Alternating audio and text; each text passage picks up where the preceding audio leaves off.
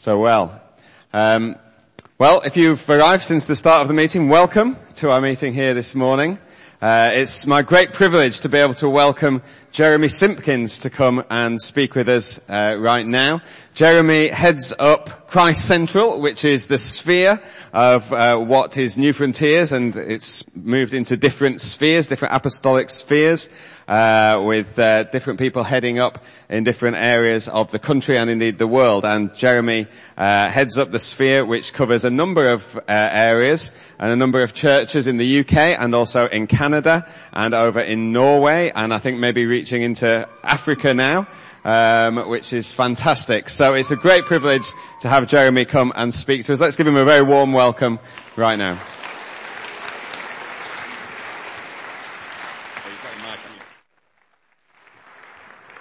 I've got my water, but in honour of Arnold, I probably won't use it, but it's there. I know he really didn't like that. I don't really understand. I remember in his preaching classes, many times he said, you don't need water when you're preaching. But it's one of those things, if you tell someone you don't need it, it can be a bit of a problem, so it's there.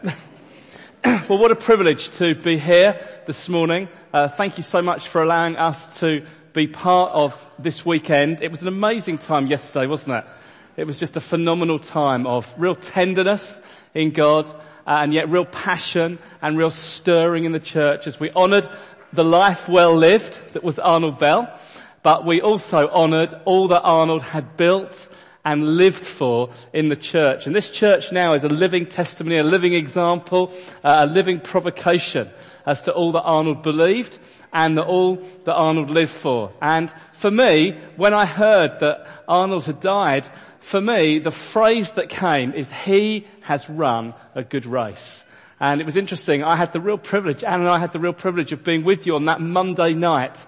What an amazing event. I've never been to anything like that in my life on that Monday evening, when we'd obviously heard the sad news that Arnold had died, but the church gathered together to be the church together, to love one another, to care for one another, to weep with those who weep, to mourn with those who mourn, and yet to strengthen one another in God. And I'll never forget those songs we sang and how we fixed our eyes on Jesus. And I would say I felt the presence of God in that setting probably more than I've done for a very long time. And it was an amazing time down in your basement hall there as we remembered and as we worshipped the Lord Jesus. But the phrase that kept coming back, and it kept coming back time and time again that evening, is that Arnold had fought the good fight. He'd won the race. He'd finished well. And if you've read the tributes, many of you have put your excellent tributes on that page that Esther so well set up. Thank you, Esther, for doing that. That phrase again came time and time again. It caused me to go back to the scriptures. That's kind of a good example that Arnold would honour. Go back to the Word, look afresh. And I went back to the Word and just looked afresh at the 3 or 4 passages that talk about us running the race. So if you've got a Bible here, why don't you turn with me to 1 Corinthians and chapter 9. And there's many passages that we'll refer to today that talk about the Christian life being like a race. But this to me said what I felt God was speaking this morning. So let's just read it. This is 1 Corinthians chapter 9 and verses 24 through to 27.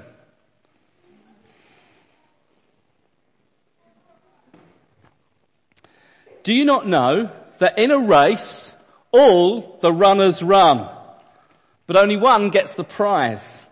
Run in such a way as to get the prize.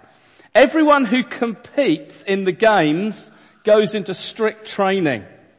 They do it to get a crown that will not last, but we do it to get a crown that will last forever.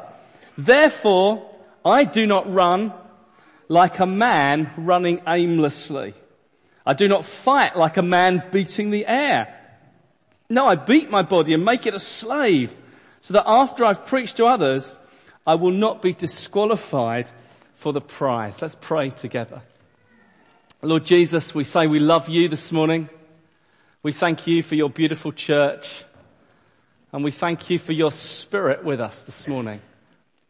We thank you for your word, Lord. Thank you that these are not just black dots on a white page, but this is the living, breathing, speaking, communicating Word of God. Thank you, Lord Jesus, that you are the Word of God and you want to speak and to communicate with us this morning. We ask you to come and do that in Jesus' name. It's ever so interesting how Paul refers to the Christian life like that of a race, like that of runners who enter into a race. Verse 24, do you not know that in a race all the runners run? I don't know whether you, like me, have been inspired this year by the Olympics, or rather last year, by the Olympics and the Paralympics. I don't know. Did you enjoy that? Did you enjoy the amazing display? I thought, Mo Farah, for me, in the Olympics was just a star. It's the law to do that. He was just a star for me, and to see him running and competing, to see the utter surprise on his face. Do you remember that when he won the gold medal? He couldn't believe it as he pressed through and won. And then the other star for me was a guy who actually I don't know if he won many medals, but his name was Oscar Pistorius. Do you remember the guy? He competed in both the Olympics and the Paralympics. He was the only one to do that, and he was the guy with no legs. And he had those appendages that were made of, I guess, carbon fibre or something like that. And he was able to run both in the Olympics and in the Paralympics. It was just inspiring, wasn't it? It was just stirring to sit as I sat on my couch and watched the runners run. Thereby lies a bit of the problem, because most of us, if we're honest, are probably more like spectators than we are runners. I'm sure in this fine body of a church here we have some fine runners. We have some people who would run. Obviously this city is famous for some of its athletes, and I'm sure some of you are athletic, but looking around I'm confident that you're not all that athletic. And there's one or two a little bit like me. But you just imagine this. Imagine last summer, imagine June, July, you've actually been picked to go to the Olympics. You've been picked to go, and you've got your ticket there, and you're going to go and you're going to it's that is it called Golden Saturday, was it? And you're going to go and you're going to see what's going on, and you've got your ticket for it. You go down to London, you're welcomed by the games makers. They bring you right in, and then you come into the top of the stadium, as you so often do in these things, and you're thinking, now where is my seat? And just imagine that you're going down further and further, and you're thinking, this is good. My seat must be brilliant. My seat must be fantastic. I'm getting nearer the front. I'm going to see the action like no one else is going to see it. This is amazing. We're actually going out onto the stadium now. We're actually going out onto the grass. Where are we going now? And, oh no, we've got an amazing place for you. Now just stand up here. Now if you'd just like to take your tracksuit off, and we'll put these on for you. Now when the gun goes, what do you mean when the gun goes? I thought I'd come to watch. No, actually, this is the Christian life. We have not come to spectate.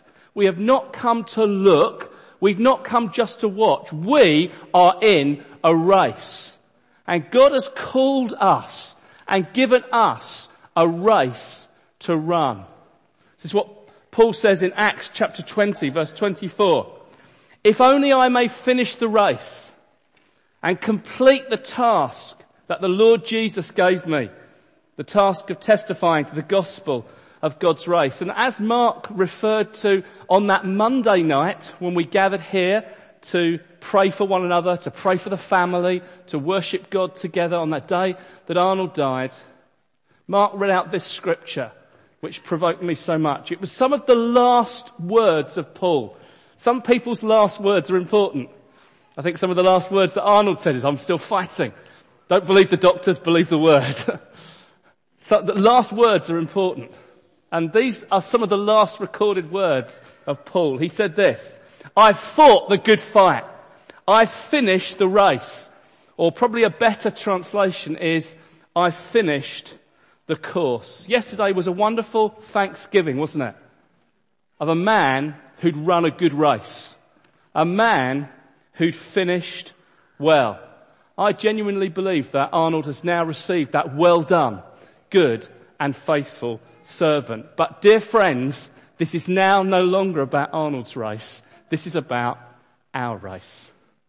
Okay, you have a unique race.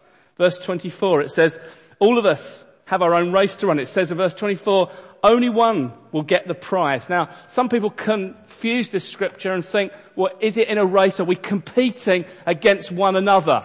Let me say right from the outset, this is not about competition with one another. This is about you running your unique race. Some of the scriptures that Mark quoted right at the end of his excellent word yesterday were these from Hebrews. Let us run with perseverance the race marked out for us. So everybody here in this room has a unique race. Arnold had a unique race. He's finished his course. Mary still has a unique race to run. It's going to be different now. It's going to be that it's taken a different course. It's taken a different turn. You have a unique race to run. Noah built an ark. Moses led a people through the Red Sea. Arnold pioneered City Church. You have a race to run. There's something unique in God that he has for you that only you can do it. And it's no good saying, like the Olympics, I'll go and watch somebody run the race. I took part in the Olympics by watching. No, you have to run. You have to finish the race that God has given to you uniquely. It's no good saying, well, I watched Arnold, now I'll watch Mark, or I'll watch Dan. They're my competitors now. I'll kind of watch them run. No, you run. You run your race. You run that which God has called you to do. And don't look at others and say, oh, their race is rather difficult. Well, I'm glad I haven't got their race. Or don't look at others and say this. Their race is easy. Look at them. You don't know the hurdles I have to go over. You don't know the water jumps I have to go over. You don't know the bends and the twists and the turns, but look at them. It's all easy for them. It's just a nice, easy race. You don't know their race. You haven't got grace for their race. You've got grace for your race because God in his sovereignty, and didn't that come across yesterday so brilliantly? I felt especially as Terry brought that about God's sovereignty. About Arnold speaking at London Bible College. About God. The secret things belong to God. God is sovereign, but he's revealed things to us. And in God's sovereignty, he has managed to pick an individual race for you. And kids here as well, you've got an individual race, which is different from your mum and dad's. It's different from your brothers and sisters. God has got something special and unique that only you can do. And God has spent all eternity preparing you for the unique race that he's prepared for you. He's matched the two together. The unique race and the unique person. That's what happens in the Olympics with some of our stars, like your local star here, Jess Ennis. You know, she was just ripe for the event that she took part in. And those two were well matched together. You got it in some of those rowers, didn't they? Catherine Grain. They were just ripe for the event. They just reached their peak at the time. The two had collided, brought together. Don't do big words, Jeremy. And God, in his sovereignty, has woven your life for uniqueness. The place where you were born, the parents that you were born to, the city and the setting that you grew up in, the place where you were born again, the place where you were filled with the Spirit, the church that you're now part of is all God uniquely weaving together a special race for you and for you alone. It says this in Ephesians 2 verse 10. For we are God's workmanship, or that word there is masterpiece, created in Christ Jesus to do good works. In other words, there's a good race. There's something good. This is not a difficult, hard, awful. It might be hard. It might be difficult, but it's not awful race for us to do. There's good works for us to do, which God has prepared in advance for us to do. This is the sovereign God who's prepared your unique race. Now your race has just taken a very different turn. It's like that when you're running a long race. This isn't a 100-yard sprint. This is the marathon. And suddenly your race has taken a different turn, hasn't it? It's taken a turn that we didn't expect. It's taken a turn that we didn't expect together. But nevertheless, God has turned the course. God has changed the course. God has turned us around. And suddenly there's a new vista. There's a new view. What are we going to do? Are we going to settle back and say, I'll just watch how this pans out. I'll just see how Mark and Dan do. I'll just see what happens here. Or are you going to say, no, I am going to run this race. I'm going to stir myself afresh in God. I'm going to receive more of His empowering Holy Spirit, and I'm going to run this race. I believe it's time for us to get up and run as to win the prize. Now, we don't talk a lot in churches about winning the prize. We don't talk a lot in churches often about rewards. But there is a prize to be won. There are rewards for you that are specific with your name on them. Let me tell you what the prize is. Well, let me tell you what it's not, first of all. It's not salvation. Salvation is not a prize to be won by us. Salvation is a prize that has already been won by the Lord Jesus. Salvation is not about our performance in the race. Salvation qualifies us for the race. This is a race for the saved. We get saved freely by His grace. There is no qualification for salvation. There is no earning salvation. Salvation, as we know, is a total free gift of God. It's available to any and every. It's available to anyone here this morning who doesn't yet know Jesus. You can know Him as a free gift. You haven't got to earn it. You haven't got to do anything. You simply receive by faith, which of itself is a gift of God, freely given to you. It says this in Ephesians 2 verse 8.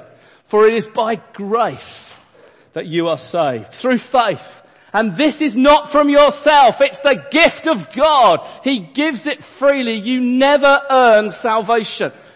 You never earn God's favour in that sense. His favour is freely given to you.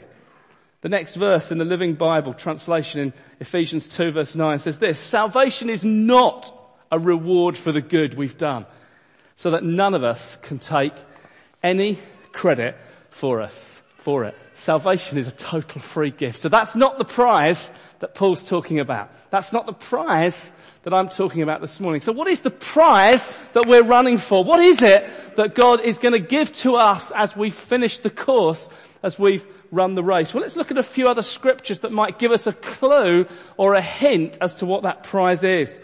2 Corinthians chapter 5 verse 10, it says this: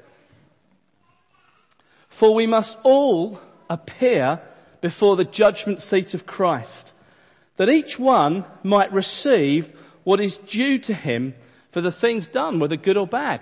So there is going to be a judgment for all of us. This is ever so important, Christians, that we understand the doctrine of rewards. We enter heaven, we enter the new eternity, the new heaven and the new earth, totally free as a gift.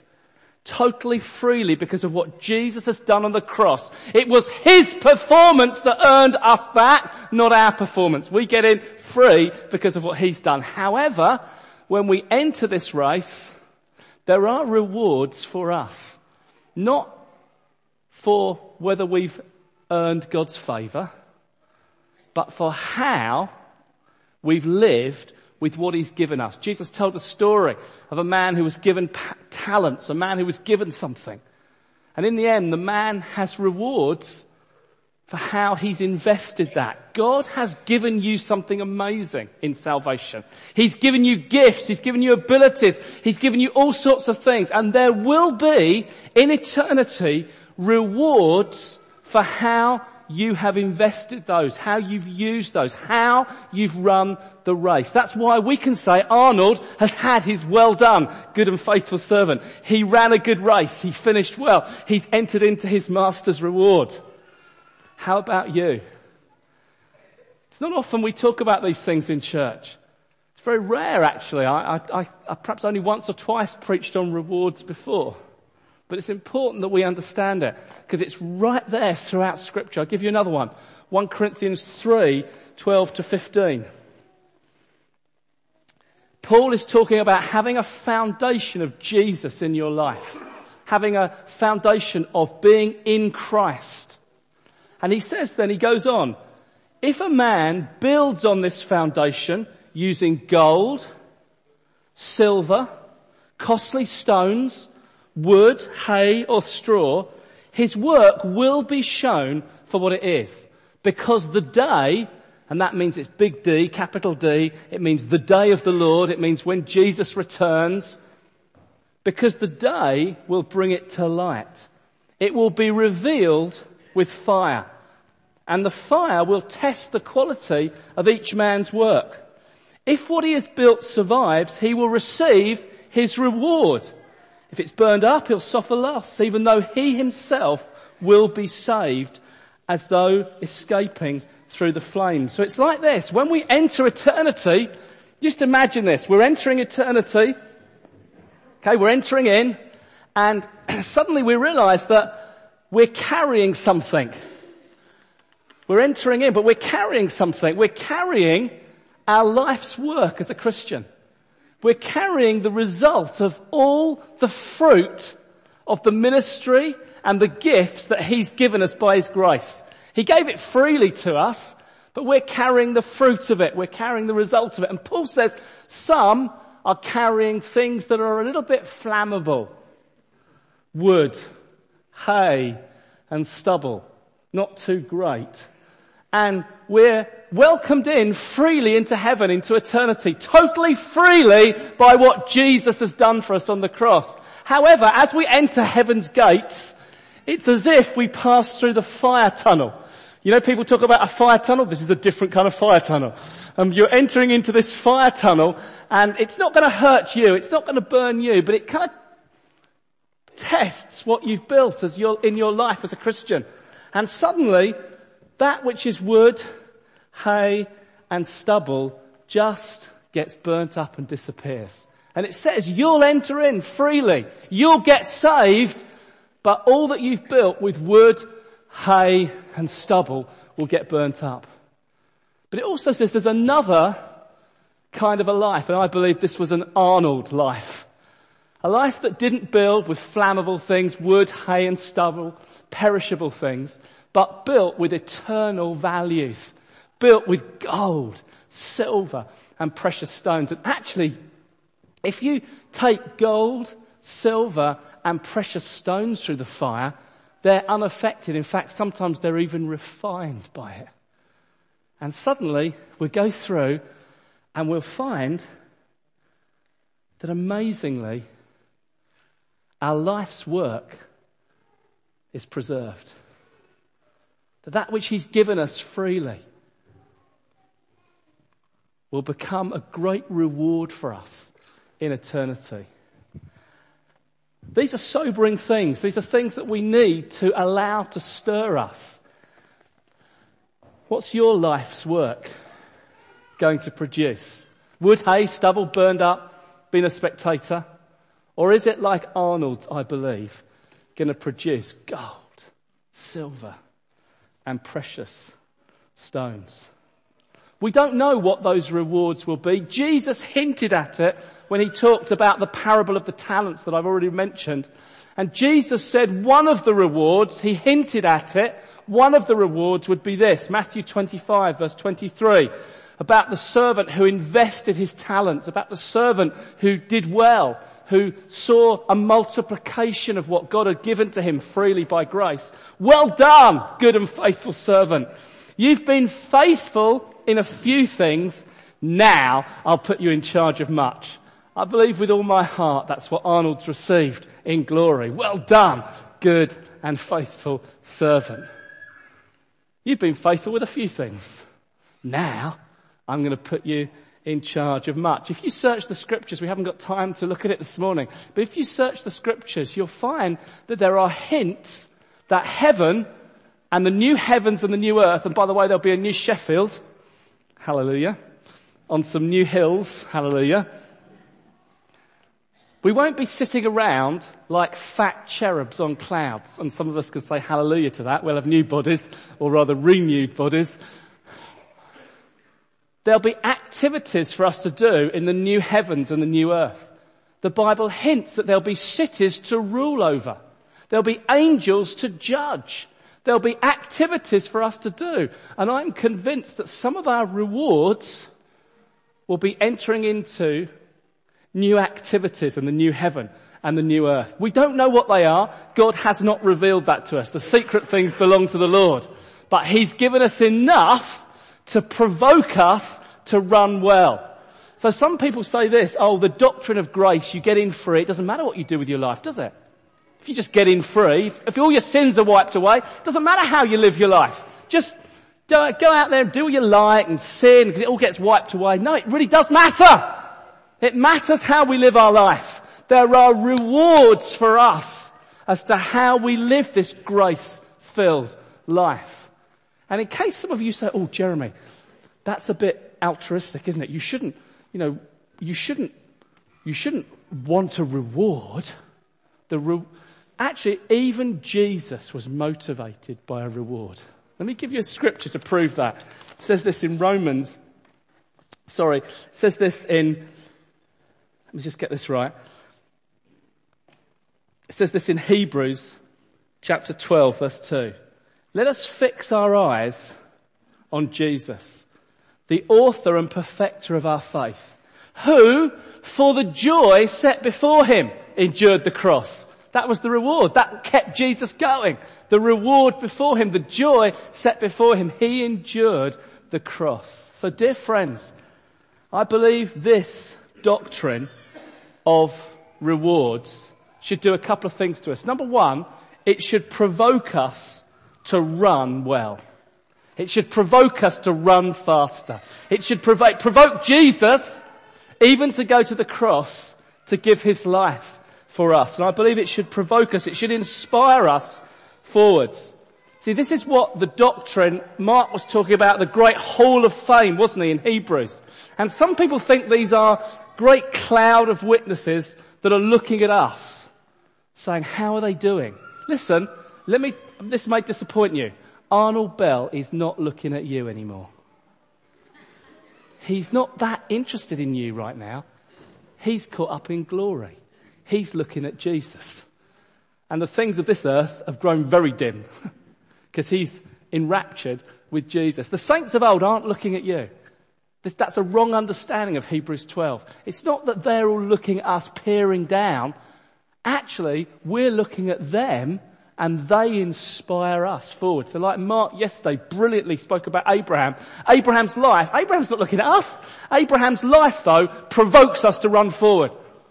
Arnold's not looking at us, but his life provokes us, stirs us. You say, if that man could run like that, with the difficulties that he had, with even the infirmities that he had, I can run. He ran his race by the grace God given him.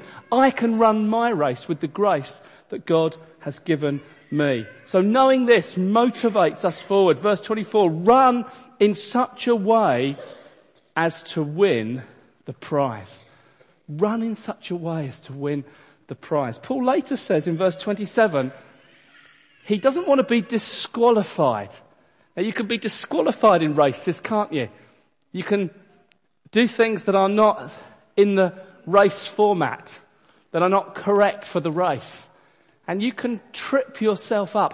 What sort of things could disqualify you from winning the prize? Does the Bible give us any hint of this? Yes, it does. In Galatians 5, verse 7, the same writer, Paul, writes this. You were running a good race, Galatians. You were doing really well. You were running really fast. Who cut into you? Who tripped you up? Is another version of that. And kept you from obeying the truth. The writer to the Hebrews, who we don't know who that is now. Arnold now knows who that is. But we don't know. I'm sure that'll be a great delight to him to know who the writer of the Hebrews was. We don't know who that was. The writer of the Hebrews says in verse 1 of chapter 12, let us throw off everything that hinders and the sin that so easily entangles us, and let us run with perseverance the race marked out for us. And dear friends, there are some things that I wouldn't be true as a preacher if I didn't warn you about. There are sins that trip us up. There are moral issues. There are places. There are things we look at. There are relationships that we can have. There are ways we use our money. There are attitudes of our heart that can trip us up. And the writer is provoking us, saying, don't be disqualified. Don't let things trip you up. Right now at the beginning of this year, right now the day after that amazing Thanksgiving for Arnold, right now I want you to think about, are there issues in your life that are disqualifying you? Are there issues in your life that are tripping you up? Are there issues in your life that are causing you to fall and stumble? Dear friends, deal with them. Dear friends, get right now. Dear friends, this is the Christian doctrine of sanctification. If you're sinning, stop it. Stop doing it. We have the power and the grace of God that is available to us to say no to sin and yes to righteousness. That's the new birth that works in us. That's the new power of God. That's the power of resurrection life that is in the new birth. Don't say, this is too difficult for me. I can't give it up. Talk to someone. Get someone to pray with you. You will find grace to have victory in your race. You will. Don't say this is too difficult. Stop that, which is wrong. Now, in the context of that word to the Galatians, it's legalism. Now, surely I don't have to teach this church about legalism. Surely I don't have to teach this church that it's not by our performance that God is impressed. That He loves us freely as a grace gift. But that grace empowers us to run faster. That grace empowers us to say no to sin and yes to God. I love this little ditty that my old pastor taught me. It's John Bunyan's little verse that he taught his followers, and it goes like this, and it so shows the difference between the power of the law and the power of grace that works within us. And it goes like this. Everyone should learn this. This is really good. Run, John, run, the law demands, but gives me neither legs nor arms. Better news the gospel brings, it gives me... Let me learn that again. Better news the gospel brings, it bids me fly and gives me wings. Let me say that again, because I mucked that right up. Run, John, run, the law demands, but gives me neither legs nor arms. Better news the gospel brings, it bids me fly and gives me wings. Listen, the law, legalism, do this to impress God. Read this more, do that more. God will only love you if you do this. You can really earn some points with God if you do that. The law is like saying to a man with no legs and no arms, who doesn't have Oscar Pistorius's great inventions, run. Actually, all the man can do is roll. Without any legs or arms, you can't do a lot. And that's the law. It doesn't empower you. Better news the gospel brings. It bids us fly. It gives us a higher standard. It says run the race or fly the race. And it gives us wings. It empowers us to do it. Now that's sin. There's legalism. There's also what I think would just be things that entangle us or trip us up. In the verse there in Hebrews, the writer of the Hebrews just talks about everything that hinders. And there are sometimes just things that hinder you. And they're not necessarily wrong. Paul later will write to the Corinthians, everything is permissible, but not everything is beneficial or constructive. And there are just some things in our lives that are not necessarily bad. They're not necessarily sinful. It's just that if we give ourselves to them consistently, we're not giving ourselves to Jesus and to our adoration of Him. They can be leisure pursuits, hobbies, sports, television, fashion, music, classic buses. It could be, I just threw that in by the way. It could be finances, our possessions. It could be our career. It could be ambition. It could be promotion at work. It could be relationships that are not necessarily wrong, but just divert us from the running of the race that God's called us. At this beginning of this year, what is the sin that entangles you? What is the hindrances that are in your life that you say, do you know what? This year I'm going to say no to that and yes to God. I'm going to put that aside so that I can run the race fully and give my life to it. So what we've said, knowing all this, it should motivate us to run forward. We should run in such a way as to get the prize. What can disqualify us? We've talked about getting tripped up. Let me give you one more. Losing your way. You can lose your way in a big race. I was talking to some marathon runners the other day who, in their training program, sometimes they got lost and added an extra 5 miles to their journey. Sometimes they kind of got lost and lost the 5 miles to their journey, found another way round. But sometimes you can get lost in the race, sometimes. And I think there are some people here this morning who've just lost the way. You've just started to deviate. And you're in unfamiliar territory. You think, this doesn't feel right. This doesn't feel the right way to be going. But you don't know what to do. You're running. You think, what do I do? Where do I go? Listen, this morning, God is just drawing you back on course. He's bringing you back to Jesus. He's bringing you back to the church. He's bringing you back to family relationships. He's bringing you back to truth and righteousness and love. But do you know what? It's much easier. Let me give you a living example of this. Who shall I pick? Let me pick someone who's just sitting there. Let me pick my friend Stuart.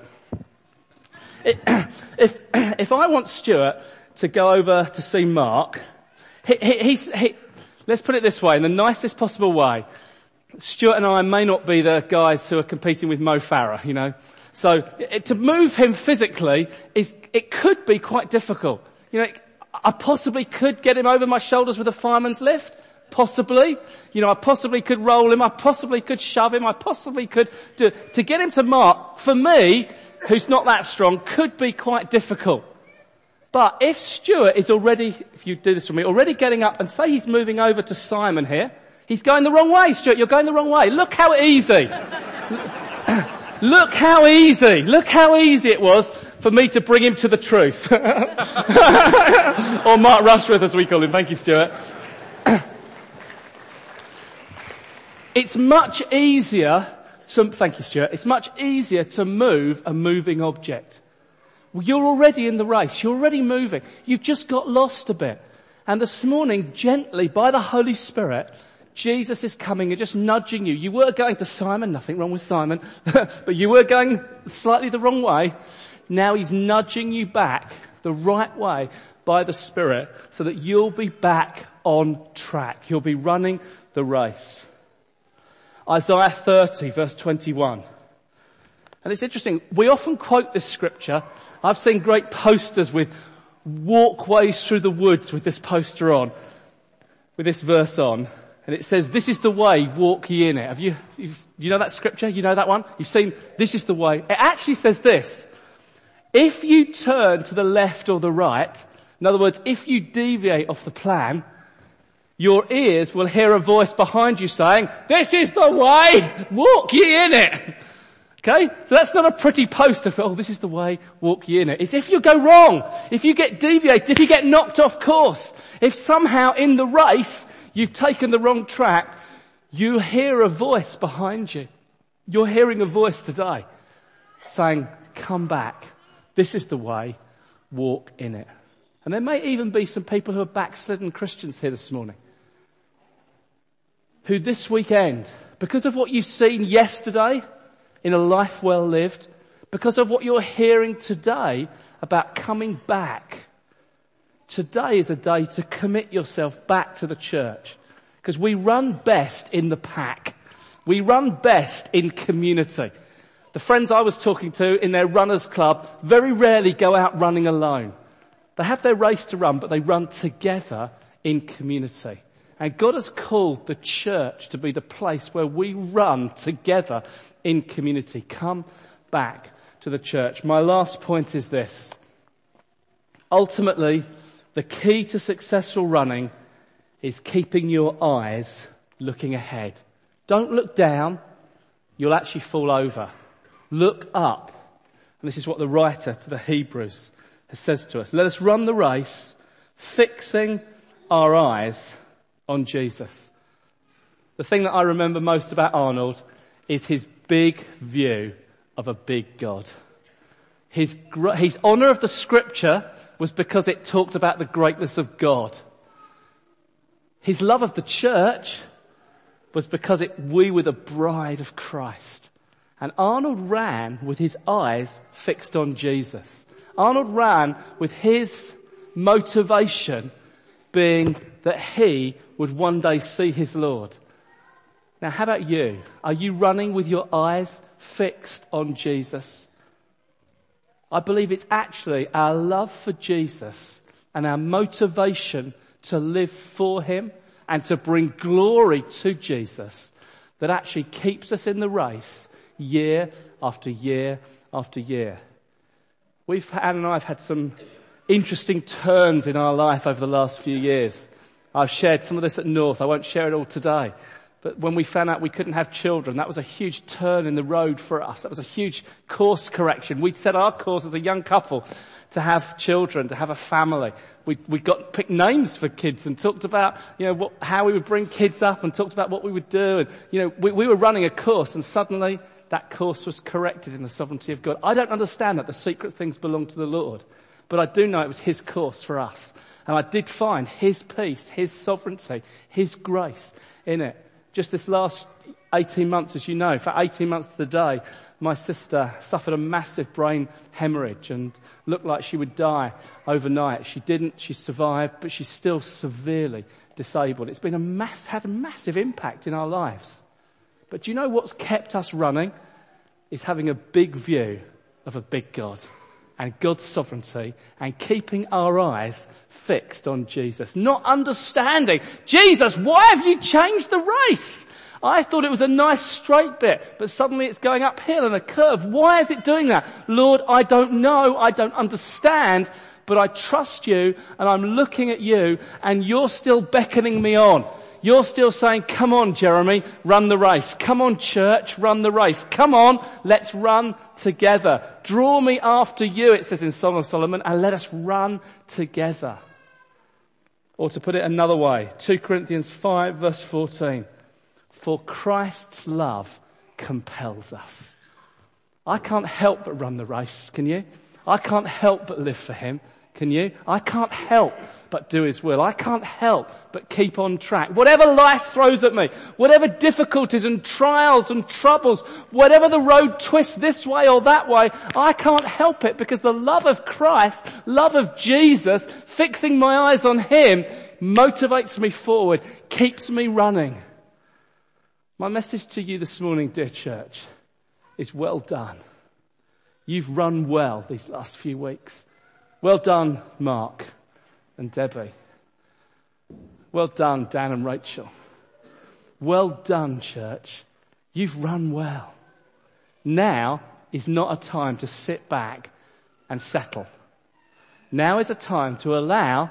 This would give the greatest glory to God, and this would give, I believe, if Arnold were alive today, the greatest pleasure to him, that his life would act as a provocation and an example to us to keep running the race, to keep on track, to get back in it and run for God. Not to earn our salvation, but to receive a crown, to receive that well done, good and faithful servant, to receive a reward from him who's called us and set our course. Let's pray. In fact, why don't we just